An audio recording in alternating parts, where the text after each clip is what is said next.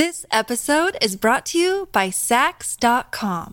At Sax.com, it's easy to find your new vibe. Dive into the Western trend with gold cowboy boots from Stott, or go full 90s throwback with platforms from Prada. You can shop for everything on your agenda, whether it's a breezy Zimmermann dress for a garden party or a bright Chloe blazer for brunch. Find inspiration for your new vibe every day at Sax.com. Mom deserves the best, and there's no better place to shop for Mother's Day than Whole Foods Market. They're your destination for unbeatable savings, from premium gifts to show-stopping flowers and irresistible desserts. Start by saving 33% with Prime on all body care and candles. Then get a 15-stem bunch of tulips for just $9.99 each with Prime. Round out Mom's menu with festive rosé, irresistible berry chantilly cake, and more special treats. Come celebrate Mother's Day at Whole Foods Market. Hey, it's Ryan Reynolds, and I'm here with Keith, co-star of my upcoming film, If, only in theaters May 17th. Do you want to tell people the big news? All right, I'll do it. Sign up now and you'll get unlimited for $15 a month and 6 months of Paramount Plus Essential Plan on us. MintMobile.com/switch. Upfront payment of $45 equivalent to $15 per month. Unlimited over 40 gigabytes per month. Face lower speeds. Videos at 480p. Active Mint customers by 531.24 get 6 months of Paramount Plus Essential Plan. Auto renews after 6 months. Offer ends May 31st, 2024. Separate Paramount Plus registration required. Terms and conditions apply if rated PG. Welcome to the New Books Network. Hello, and welcome to New Books in Women's History, a channel of the New Books Network. I'm Rebecca Turkington, and I am delighted to be joined today by Dr. Amy Aisen Kallander to discuss her new book, Tunisia's Modern Woman, Nation Building and State Feminism in the 1960s. Dr. Kallander is an associate professor of Middle East history at Syracuse University, and her first book, Women, Gender, and the Palace Households in Ottoman Tunisia, is a social history of the families that governed Tunisia in the 18th and 19th centuries. She's also published several articles on the post-colonial relationship between Tunisia and France, and on the 2011 Tunisian Revolution and the post-Ben Ali era. Amy, thank you so much for joining me today. Rebecca, thank you for inviting me. I am very flattered by your kind and generous invitation and delighted to have an opportunity to talk about the book. Great. Well, Tunisia's Modern Woman is brand new this past summer from Cambridge University Press. I should say, for listeners who can't see it, it has a really wonderful pop art cover. And it's a book that I think will appeal to researchers beyond the geographic scope of North Africa. You draw on a really wide range of sources and methods that make this an interesting contribution to a lot of different historical conversations. So the history of reproductive rights, Cold War development politics, emotions in marriage, transnational feminist networks. And we'll talk through a lot of those intersections. But before we get into the content of the book, I'd like to ask you about your own background. So how did you first decide to work on Tunisian history? And what was the path that brought you to this topic in particular? So when I started graduate school, I had spent time living and teaching in southern France, where there is a significant North African community. So some of my introduction to the Middle East and North Africa was in some ways mediated through France. So I was more interested in North Africa, in part due to the ways that Algerian and Moroccan and Tunisian culture informs some counterculture and music and artistic practices in southern France. So that was part of my introduction. And as an undergraduate, I worked with Matthew Connolly, who does work on Algeria, and whose second book, Fatal Misconceptions, also deals with questions of reproductive rights and population. And so some of that influence is visible in the current book. So your first book looks at the 18th and 19th centuries. Why did you decide to focus on this period in Tunisian history for this book, which for listeners is this window of transition after the country gained independence from France in 1956? So when I first went to Tunisia, this was about 20 years ago, in the early years of my graduate education, I was introduced to Tunisia in large part by a woman named Nabiha Jarrad, who was a professor of French at the 9th of April campus at the University of Tunis. And when I was in Tunisia, Nabiha had kind of said to me, well, if you don't have anything to do, you should go to the library. And so I spent a few months when I wasn't actually doing research and didn't have a specific project, just sitting around Tunisian libraries and spending a lot of time reading. And many of the books that I gravitated towards were ones that were about more contemporary questions, and about questions of women and gender, because I was friends with a Tunisian woman and asking her questions about Tunisia. And she had a certain cynicism towards some of the narratives about women's liberation. And so I started reading some of the books by Tunisian scholars like Suad Bakalti and Ilham Marzouki, who have written about women's movements in the late 19th and early 20th century. And then, of course, when I was doing research for my first book, I was trained largely by Ottoman historians and colleagues and scholars working on the 18th and 19th centuries. And in many ways, working in Tunisia, those materials are much more accessible in the archive. And when I was finishing that project was around 2010, 2011, when I was starting to wrap that up. And with the Tunisian Revolution, or the beginning of the revolution and the protests of 2010 and 2011, what I noticed was that, these narratives that today are referred to as the narratives of Tunisian exceptionalism, that it really doesn't take long in Tunisia to realize that the narratives about Tunisian democracy and exceptionalism are very superficial. And this was clear to me as a graduate student, as a foreigner, spending a few months here and there in Tunisia, between 2001 and the end of 2010. But yet these narratives continued to be very pervasive. And the question of women seemed to be one of the ways that this narrative was continuously propped up, more so in popular discourses than in academic ones. But because within Middle East studies, Northern Africa has often been marginal in ways that other spaces like the Gulf have been marginal. And when it is included, it's only in selective ways. And so this narrative, not just of exceptionalism, but the way that women seem to be a piece of that narrative, are ones that were really brought back to my attention in 2010 and 2011. And at that point, with the fall of Ben Ali's regime and the dismantling of his single state political party and the RCD apparatus, it became possible to ask questions that were much more politically sensitive and taboo prior to 2011. So you open this book with a really fantastic melodramatic story of young love and scandal, which was serialized in the women's magazine Faiza. And you draw a lot throughout the book on these texts from the women's press and from literary journals. Can you talk a little bit about why you chose these sources and how they're useful to understanding broader political changes at this moment? Yeah, I also really like the story that I used to open the book. That's the story called Saida, and it's what was called a photo roman, or a photo novel. And it's this innovation in the 1950s and 1960s of a way of telling a story that's juxtaposing photographs being printed with text on top of them to occupy a space somewhere between a movie and a comic strip as a way of telling a story that's using technology and innovative. And one of the reasons why I rely on the women's press is because I found it to be really fascinating and a really engaging and interesting source. And some of the material, in many ways, a few years ago or a couple of decades ago, might have been considered superficial and unworthy of scholarly attention. But in the last few decades, there's really been a push for recognizing popular culture as an important source. And I think this has been led by anthropologists primarily, and historians have been slower to catch up.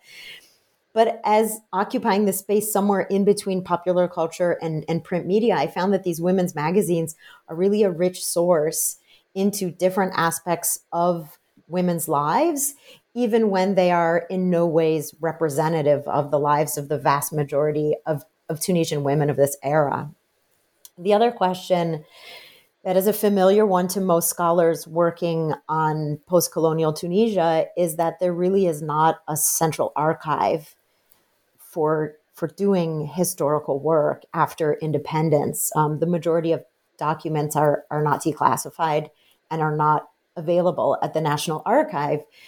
So then print sources, newspapers, magazines, newsletters, scholarly journals become a really important window to access what's happening during that period, and in fact give us really wonderful insights and different perspectives than we would get from state organized archives. And certainly they bring a lot of fun color, I think, to this book as well. Yes, I agree. So let's start with the title, Tunisia's Modern Woman. Who is Tunisia's modern woman? What are the characteristics of this sort of hegemonic femininity? And who are the main actors that are shaping this construction of womanhood? Great question. So for the title, I intentionally framed this in the singular, Tunisia's modern woman, as opposed to in the plural, because the hegemonic discourse about modern womanhood is a very singular one that represents modern womanhood as an urban, middle-class womanhood and a very secular womanhood in ways that marginalize and exclude many Tunisians. And, part of the book is trying to explore the ways that this image does not fully capture the experiences of most Tunisian women, but is part of a dialogue about what modernity means and about gender roles. So the secular and nationalist state constructs an image of womanhood that is part of its political project of consolidating authoritarian political control. And I think this is really important to always put at the front of conversations about women's rights in Tunisia, that it is part of a state building project. It is part of the central state wanting to control religion. It happens in similar ways to the established narratives we have in Tunisian history about the state wanting to control the labor unions, right? And so women are another part of this process that I think shed more light on what's happening in this period of state building and the consolidation of political authority under Tunisia's first president. So the state wants to make sure that family, tribe, region, religion are not poles of identity, and that people's main allegiance is to the state itself. And that's part of what this project is all about. It also falls in line with Tunisia's foreign policy, and the Tunisian government takes a very clear stance in the Cold War of being allied with the United States and with the Western Bloc, despite a few disagreements with France in the years of the Algerian War of Independence. I mean, Tunisia is largely in the Western Bloc and pretty comfortably remains in that position. So the image of modern womanhood is part of its argument to be representing a modern secular nation state and wanting to participate in some of these local Cold War rivalries between different leaders of different states, and to bring women into that as a symbol of what modern Tunisia represents. It also becomes part of the tourist industry and the way that Tunisia presents itself as, quote unquote, Mediterranean, as a way of denying its position within the Arab world and denying the importance of Islam to make Tunisia appear in this very whitewashed version as again, in scare quotes, a safe space for European tourists. So there's a lot of marketing and diplomacy that go into that image. You also asked about the main actors. So the state is certainly an important actor in presenting images of modern womanhood through the political discourses of President Bourguiba, and also in inviting Tunisian women to serve as diplomatic representatives, both on state visits when the president is traveling and in hosting foreign representatives when they come to Tunisia. Some of the top ranking women within the National Women's Union are also active participants in this project.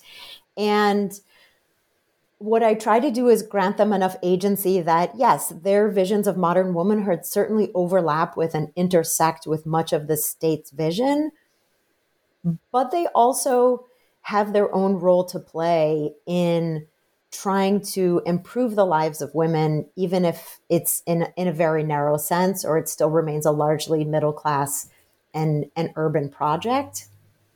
I think the women writing in the women's press also play a role in disseminating this image within Tunisia, and disseminating this image of Tunisia beyond the nation's borders. So the magazine Faiza that you mentioned, which is the main one that I look at, clearly has readers in Algeria. It has some readers in Morocco. There are some readers in France, many of whom might be North Africans who are, part of the nascent diaspora. And the women writing in the women's press are by and large in the same socioeconomic and privileged group as the women affiliated with the National Women's Union. They're often close to the political party, they're educated, they are urban, and they're clearly middle class. So it's a pretty narrow group of people who are participating in this conversation. And that may account for some of the singularity that they all seem to agree about certain characteristics of what constitutes modern womanhood, even when they diverge over some of the details. So this idea of women as sort of both symbolic and actual envoys for the Tunisian state is really interesting. But I'd love to turn inward now, and sort of one of Bourguiba's biggest post-colonial projects was his, quote, struggle against underdevelopment. So how are women implicated in this struggle? And then the reverse of that, how are economic imperatives reshaping these types of gender roles? Excellent question. So there's a lot to unpack there. By and large, the struggle against underdevelopment is a project that intersects with, as you indicated, some of the economic imperatives of the post-colonial state.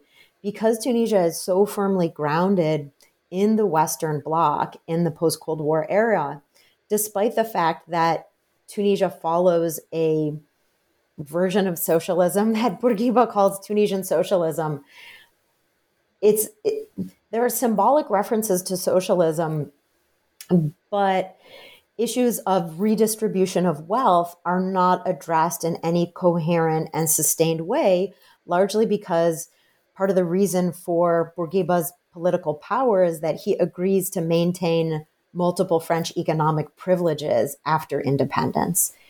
So with the moment of independence, there's not a lot of economic restructuring in Tunisia, and the Tunisian economy remains a dependent one. And tourism, which I mentioned a moment ago, is largely a dependent economy. So the struggle against underdevelopment is in many ways a political project to continue rallying support for the single party state. It's a rhetorical move to insist upon national unity and the strength of the single state political party after independence. Women are brought into it. The way I look at it is through the example of the population movement, right? And this is where gender intersects with these broader global questions about Tunisia's position within the Cold War and Tunisia's position in the population movement, as well as questions of development and sort of development economics. And Bourguiba highlights the role of rural women, largely Bedouin women, in having large families as being a cause of supposed backwardness and supposed poverty. In many ways, this is a pretty standard discourse within the population movement to blame women and large families for poverty. And the data entirely contradicts this, that it's not true that large families create poverty, but it's still a very powerful concept. And it's one that is adopted and translated and deployed within Tunisia, again, as part of the reach of the capital over rural spaces. It's a way to avoid addressing structural and regional inequalities, and again, blaming rural people for their own poverty. So women are basically encouraged to have smaller families. And yes, men are also encouraged to have smaller families, but largely population discourses focus on women as if they have babies by themselves.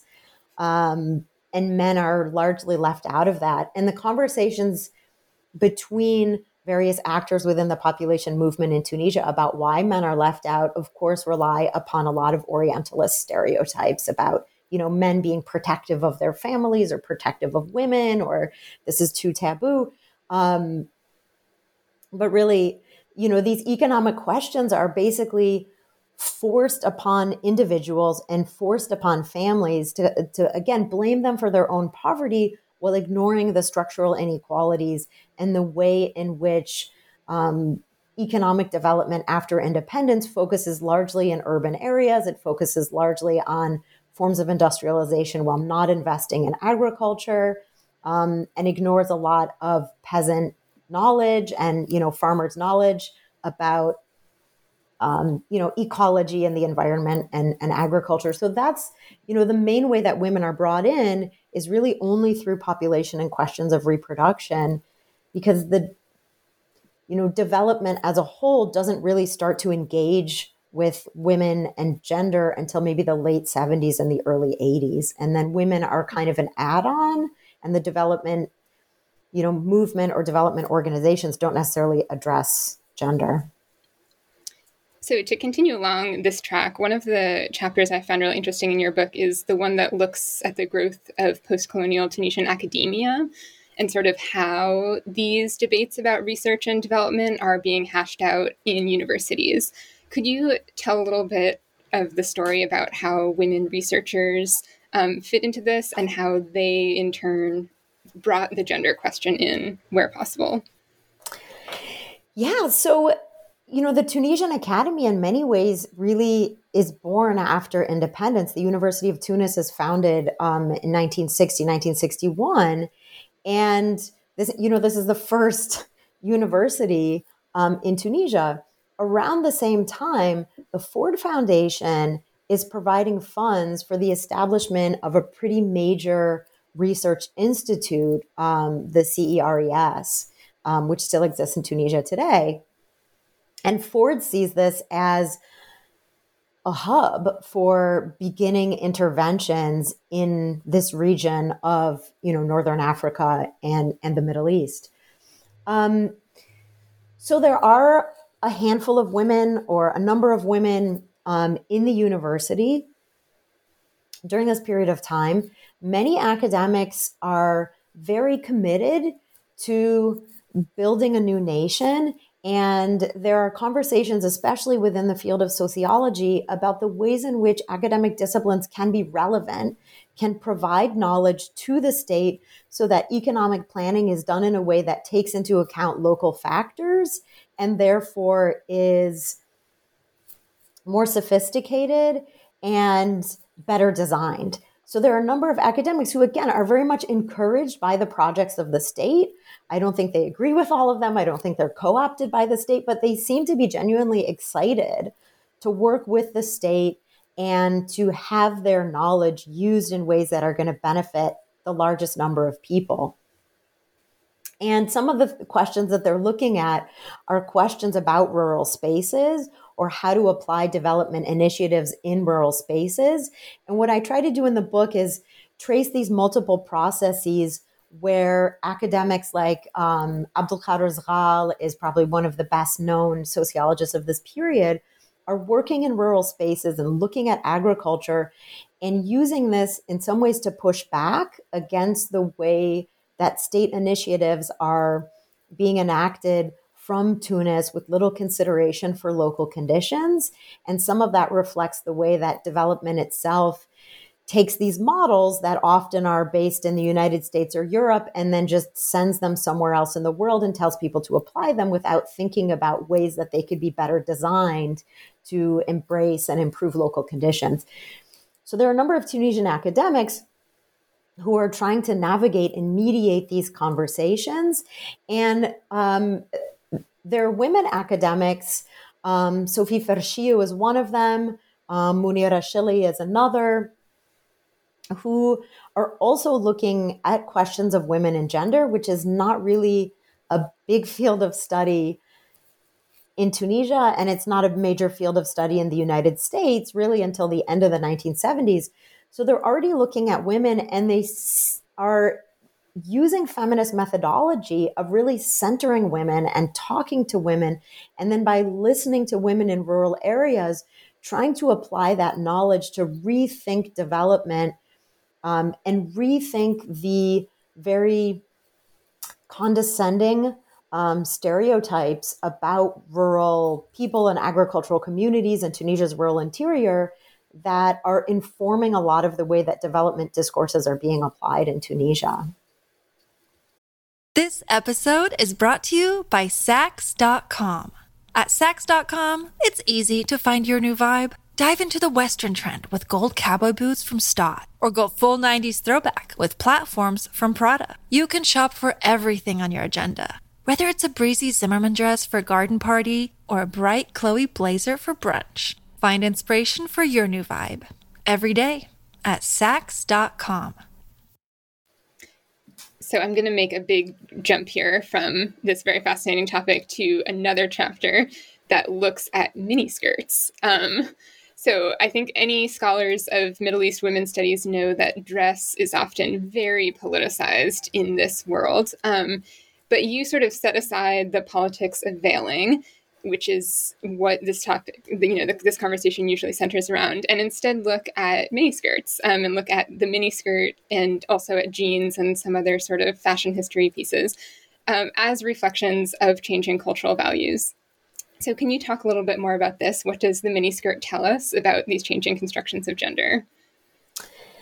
Yeah, so I completely agree with you. Dress is heavily politicized, and in many ways, women's dress is extremely politicized in ways that often lead scholars to ignore that men's dress can also be politicized. And in the chapter where I look at clothing, I try to explore a little bit of both of those conversations, though because I'm looking at the women's press, that press talks a lot more about miniskirts and women's clothing. So miniskirts appear on a number of the covers of Faiza, which starts off in many ways as an art publication and is interested in fashion. Al-Mara and Femme, which are the two publications by the National Women's Union, also have pictures of shorter skirts. And in all of these magazines, there are sewing patterns.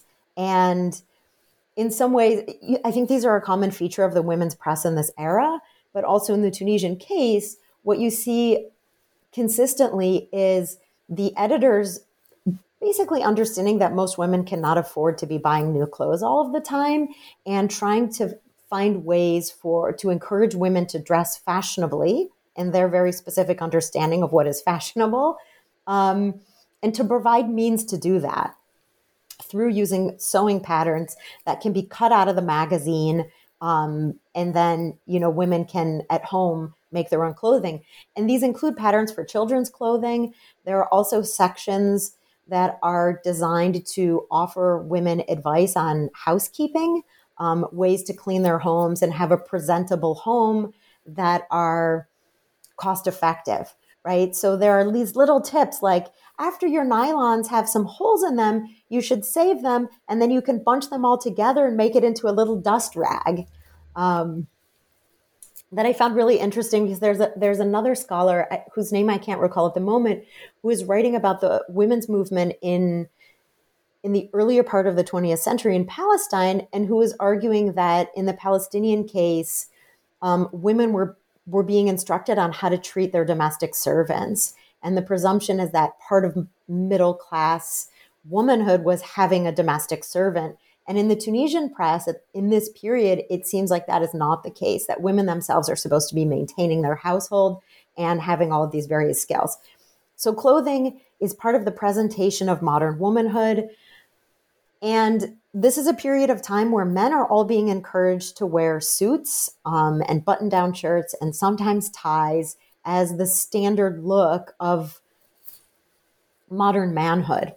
So there's a conversation in the women's press about the meaning of these skirts because there's a speech given by the president where he calls out miniskirts in particular, but also women's makeup for basically being degrading and shameless. And this is picked up by a number of different people, people writing letters into the women's press, also complaining about clothing, and associating it with these broader moral questions.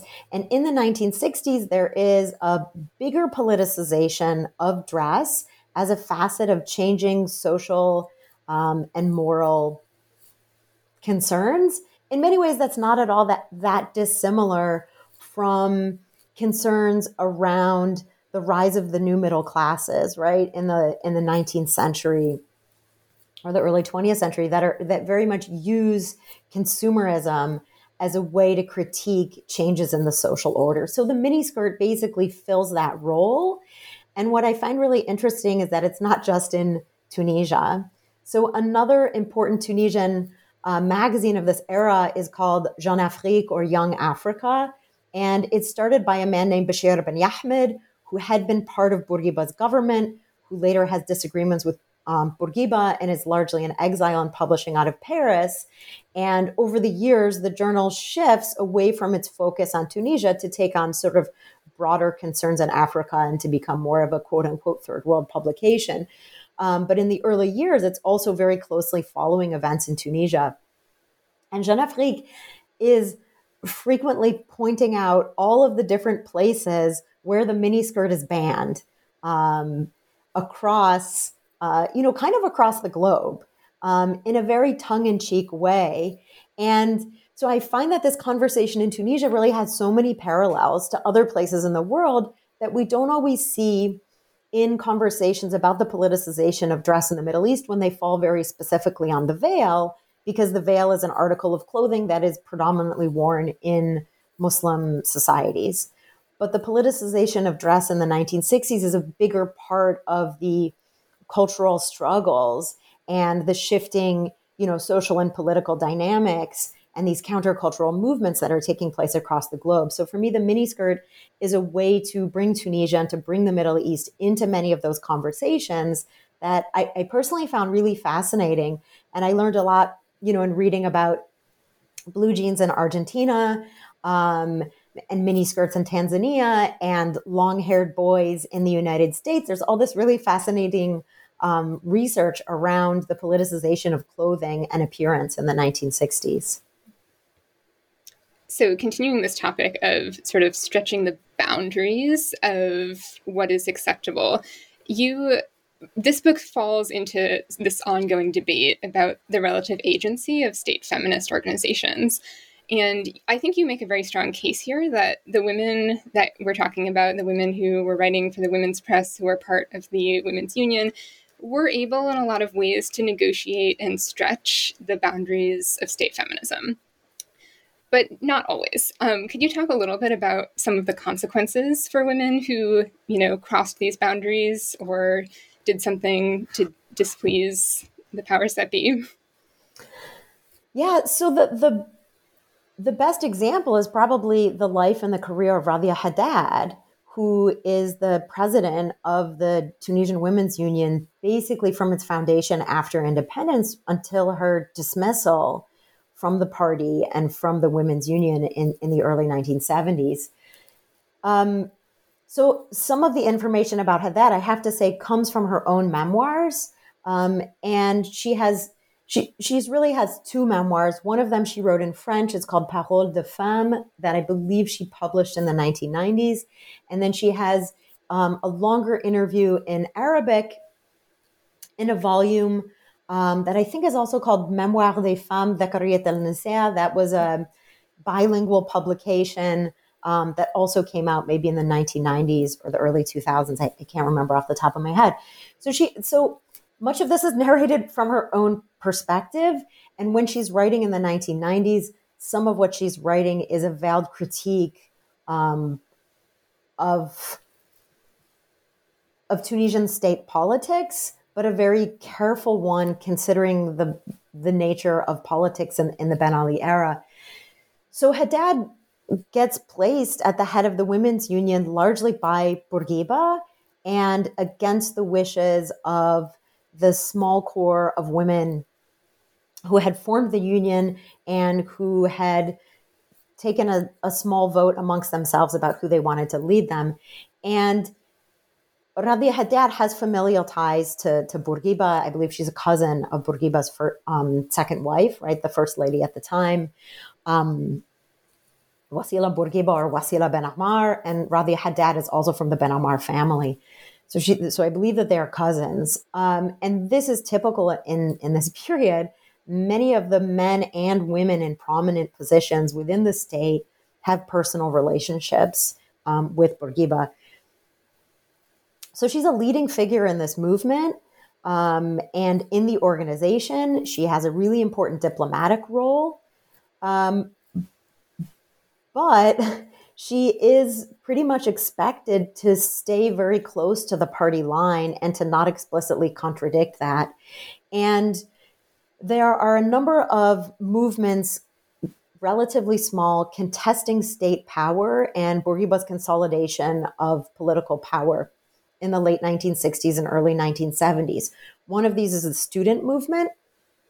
And there's a pretty harsh crackdown against students who protest, who are challenging Bourguiba's foreign policy. They're challenging some of his development policy, often with having the same goals, but a different path towards reaching those goals. And there's also a movement within Bourguiba's own political party pushing for greater democratization within the party. And in many ways, that movement is not a direct challenge to Bourguiba or his authority. It's really just asking that he not appoint everybody and that party congresses be allowed to have a certain amount of deliberation and electoral processes. And Bourguiba reacts pretty harshly against that movement within his party. And Rabia Haddad is one of the people who joins that movement. And some of the men who are heavily involved in it are men with whom she's very close. I believe one of them is her brother. And because of her, so she gains this political visibility from her role in the National Women's Union, but she is also a delegate in the Tunisian parliament, right? So she takes on this other political role that in many ways is parallel to the role she has in the Women's Union. So what seems to happen is that she takes part in this conversation. She agrees with people who are pushing Bourguiba to just allow for a little bit more democracy within the party. Bourguiba sanctions all of them. Around the same time, there are student protests, and the regime cracks down on the students with very harsh measures. And the regime calls for a big rally where all of the different national organizations are supposed to show up and make a show of national unity, that they all stand behind the president and they don't agree with and they don't agree with the critiques against him. And she apparently doesn't go, and doesn't go as a representative of the Women's Union. So the Women's Union is absent.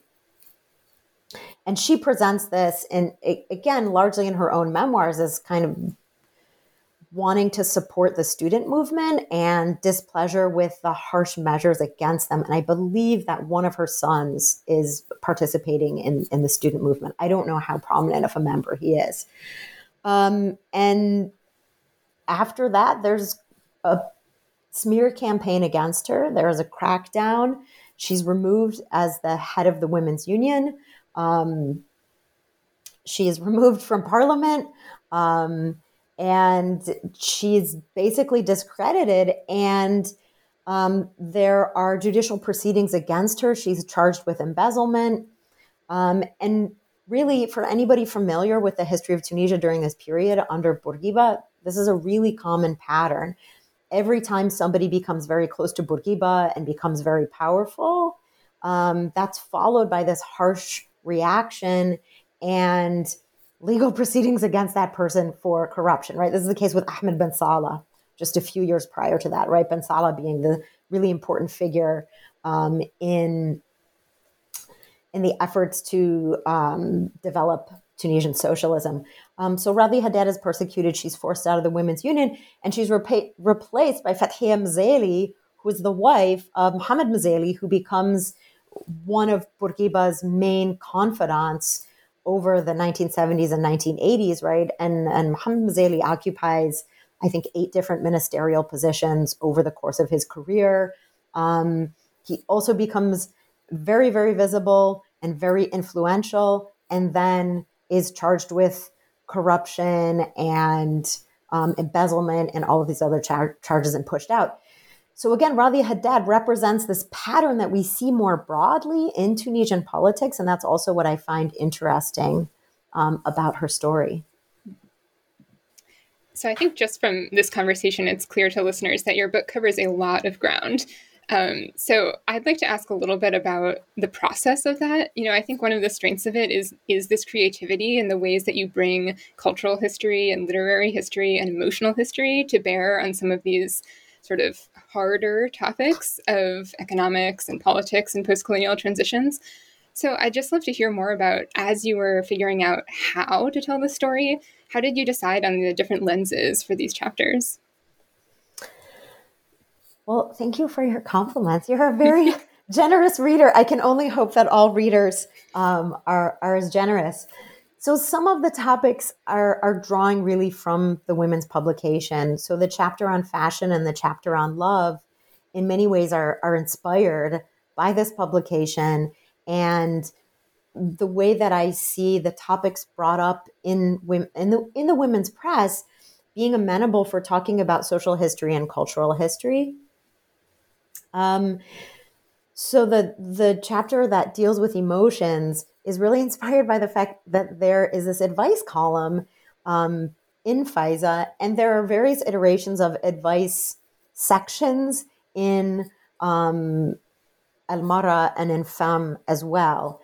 But in Faiza, they take up more pages and seem to draw a lot more reader engagement. And I see this as a really important space where the readers are interacting with the editors of the publication and having a conversation, right? So the women's press is a very rich source, and I find it fascinating, but of course it has very clear limits. The 3 publications that I'm looking at, 2 of them are being published in French. It's not entirely clear how widely any of these publications are circulating, and they're clearly representing the views of the journalists who are producing them, and in many ways they're an aspirational view of femininity and in no ways a reflection of what's happening.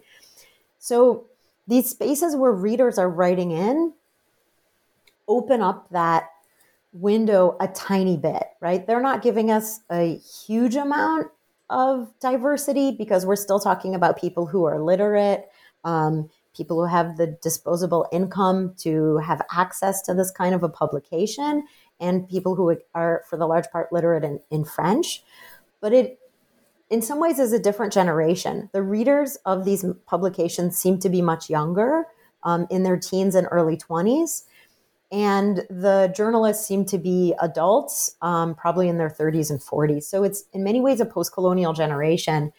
And I found the column about love and advice on love to be a really fascinating space where young people are asking questions and very honest questions about, okay, so we have these new gender roles and now, people are allowed to choose their own spouses, but how do you do that in practice?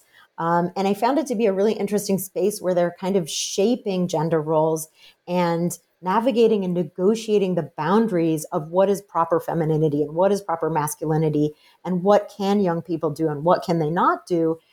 And I try to tease out how there are disagreements between some of the young women writing and the older women who are responding to them with the authorial and editorial voice of the magazine. And again, I don't have access to any archives for this magazine. As far as I know, they don't exist. I tried reaching out a few times to Dora Bouzid, the journalist who ran these, and didn't get very far in those conversations. So I don't know that these are real letters, and it's entirely possible that the magazine made them up. So my approach is to say, look, even if they did make them up, they must represent what people believed was within the realm of possibility, right? Within these conversations. And then I found that within questions about emotion as a source for doing history, right? There is a field in history looking at emotions. But again, I have to give credit to anthropologists. And I think anthropologists working in the Middle East have really done an amazing job in theorizing love. And I am very inspired by that scholarship, right? How can we use love to address broader social and cultural questions? And where anthropologists are doing it in a contemporary space, I try to think through what they're doing and try to use these letters and these conversations to answer some of those questions. And there's also some really fascinating research. There's a great article that I draw on, a chapter written by a historian working on the Nigerian English language publication Drum magazine that also has a really big column on love. And that scholar is walking through, how to use an advice column as a source for doing history. So again, some of these topics come from what I see in these magazines, and then trying to build on some really amazing and exciting scholarship being done, again, by anthropologists of the Middle East, looking at questions of love in terms of literature. Hoda El-Shakri's work on Tunisia, I find really inspiring and thoughtful. And so I try to think through, some of her ideas about literature, and then some of the writing on the Moroccan, sort of pan-Arab and transnational publication Souffle en Face. How do those connect with conversations that are happening in Tunisia at the same time? Well, I'm going to ask you a question that's maybe unfair to ask a historian, but can you talk a little bit about the legacy of the women that you're writing about here in light of the fact that Tunisia is now in the midst of another, maybe not political transition, but political moment? How do the feminist groups today, how do women in politics today see the women of this era, and sort of what did their work do? How did it pave the way for this generation of Tunisian women, or how has it hindered this generation? Well, I'll say that feminist groups so already by the 1980s, feminist groups in Tunisia are really pushing back against the state domination over the National Women's Union. And there's a good amount of scholarship and also a number of memoirs that date to that period, right? The 1980s and the early 1990s, where you have the beginning of the Democratic Women's Group and the group that's based out of the Tahar Haddad Cultural Center. And many of those women have also written memoirs about their experiences in the 1980s. And really, they are concerned with the close relationship between the National Women's Union and the single-party state, and the ways in which the state co-ops or controls or dominates any of those agendas. And they're looking towards creating trans-North African, transnational solidarity movements with women's groups in Morocco, and to a lesser extent, women's groups in Algeria, and trying to chart a new trajectory for the women's movement, right? And so there are a few women's groups that are really born out of that. And in many ways, yes, it's largely a rejection of the National Women's Union. And in many ways, rightly so. The National Women's Union is largely a bureaucratic, so it's top down. It's not based on democratic procedures or deliberations within the group. because it has state support, it reaches very broadly across the country and into rural areas, which I think is an advantage. But then, of course, the disadvantage is that much of the way that it functions as a structure is hierarchical. So it's not necessarily incorporating the views of women from these peripheral, rural regions of the country. And I think some of those legacies carry over into today, this kind of negative depiction of the women's union because of its proximity to the state and a desire to push back against that.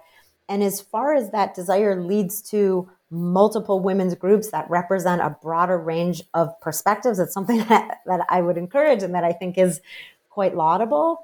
I don't have a strong engagement with Tunisian women's activists today, and look towards other scholars and other activists who are having those conversations. But that would sort of be my initial way that if this is leading to more women's groups that are engaging with more questions, and in many ways, what I hope to argue in the book is that the question is not so much just to talk about women, it's really to push for an intersectional analysis. And the bigger problem with the way that women have been discussed in Tunisia is that the question of gender is frequently isolated from everything else.